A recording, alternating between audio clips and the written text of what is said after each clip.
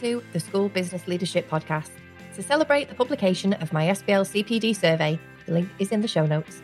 This week is going to be a little different. As you know, I'm usually joined by a guest or guests, and we talk around a specific topic and share experiences, tips, and advice. This week, I'm flying solo, and instead of giving you the answers, I'm going to help you to find them for yourself. So what does that mean exactly? It means that this episode is like a mini coaching session. We're talking about career paths and CPD plans, which are not only complex topics, but super personal to you as an individual. Now, I know we're about to head into a long and much needed summer break, but I really do think that a summer break is the best time to not only rest and recharge, but also to review and reflect. I always advise school business leaders never to make big decisions in the heat of the moment or without the opportunity of taking a little bit of time to get some perspective. So use this episode to help you do just that. My advice is to give it an initial listen and come back to it again in a few weeks. It'll help you to benchmark where you're at, how your feelings may change, positively or negatively, or even stay the same, and give you some insight on what the actual next best thing to do is. Let's dive in. So, we're going to do this in two parts. Part 1, how to figure out where you're going, and 2, how are you going to get there? No organisation is the same, and neither are school leaders. We've all got different starting points, challenges, priorities, and areas for development. And that is what today's episode is about. But before we try and figure out where we're going, we first of all need to understand both where we've been and where we are right now. Obviously, a lot has happened to us personally and professionally over the last 12 to 18 months, and that has to be acknowledged. So get yourself a pad and a pen and write your answers to these questions. You can either pause and take some time to really sit and reflect, or you can write the answers quickly from the gut and see where the pen takes you. It's entirely up to you. Here we go. What are the significant events that have happened in your life over the last 12 to 18 months? Good and bad. Obviously, there's the big stuff, but by significant, I also mean important. Within all the crazy chaos of a pandemic, life has continued, even if it's not been as we know it. What have been the ups and what have been the downs? What have you learned these past few months about yourself, your colleagues, your role, your skills, and your abilities? What shifted? What stayed the same? What's grown stronger? What's missing? How have these events changed you? How have they affected your view of the world and maybe your plans for the future? What's good now? What isn't working for you? What do you want to stop doing? What do you want to keep doing? What do you want to start doing? Do you feel like you're moving forward? And if not, what will it take to get you moving again? Professionally, how do you want to move forward? In fact, let me ask you this. Where do you see yourself in 5 years? I've talked about this in the past. I am someone who actually lied during an interview when asked this question because I didn't know the answer. Now, people say that if you don't know where you're going to be in 5 years, it's like setting out on a journey to somewhere you've never been without a sat-nav. And you're going to get stuck in dead ends, you might end up going in circles, and you might hit some roadblocks. But my advice is this. Set your destination in the sat-nav, but be open to detours. So take the scenic route, have an overnight somewhere, and maybe, if you learn about a more appealing destination, reprogram the route and have a new adventure. I had no clue that this would be my path, and I have no clue where this path is leading me to now. When I first set out down this road, I assumed that at best it was a detour and at worst a dead end, but the road ahead remains clear, albeit a little misty. So you probably think it's a cheat that I'm asking you to answer this question when I can't answer it myself.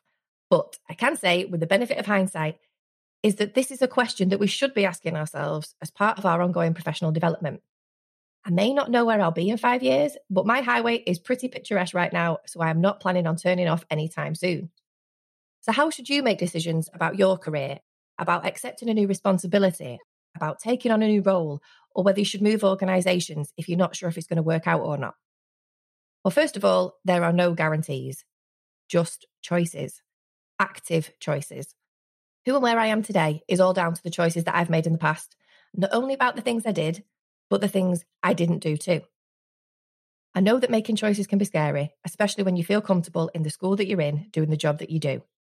I took on responsibilities that I didn't fully understand. I took jobs before I felt ready to take them, and I spoke up even though I wasn't sure if I was saying the right thing.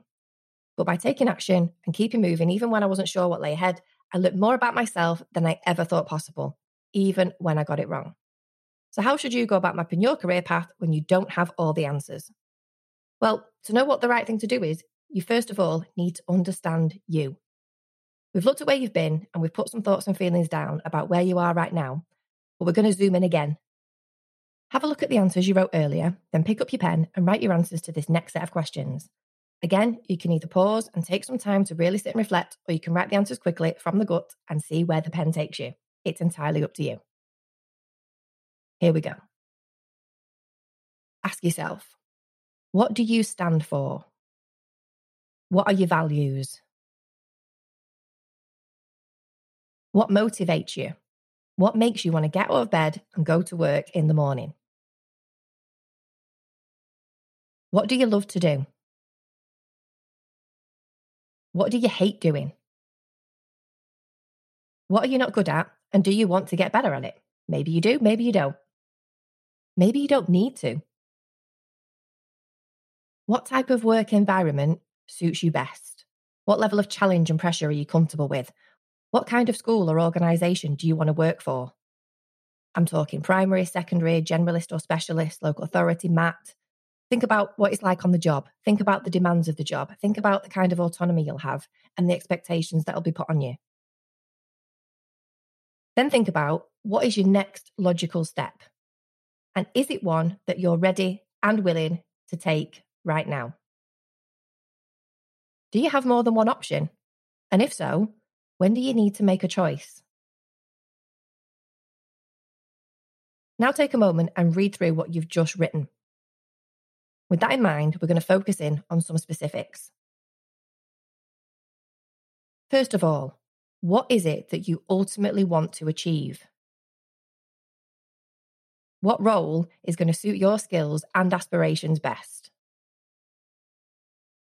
Then think about, do you want to move up? Do you want to move across? Do you want to move into a whole new area altogether? Or do you just want to move on from where you are and need a new challenge? How can you create opportunities that will bring you closer to where it is that you want to be? How will you know when you're ready?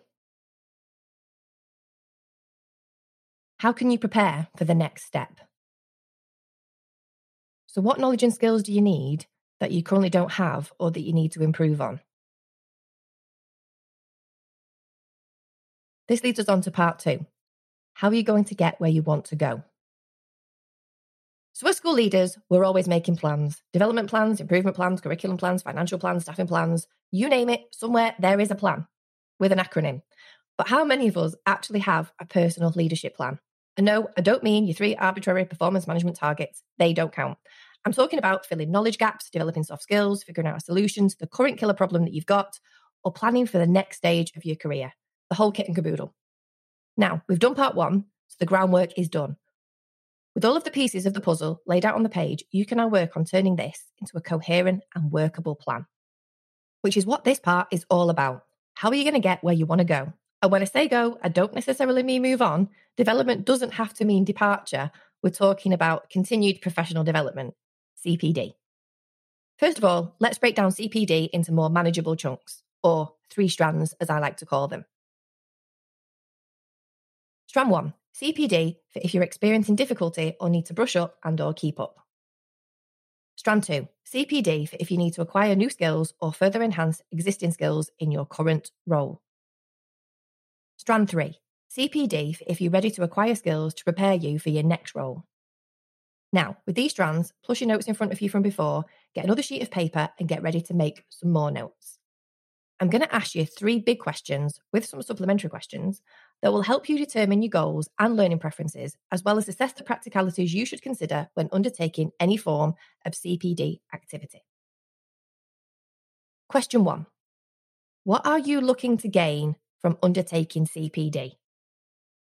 Is it to acquire or develop a skill, so public speaking or report writing or confidence building or line management? Is it to gain or deepen your knowledge? So maybe employment law or accountancy or health and safety. Is it to achieve accreditation? So do you need the recognition of an official body? Is it to progress your career? So will it make you a more attractive candidate on paper? Will it help you to get promoted?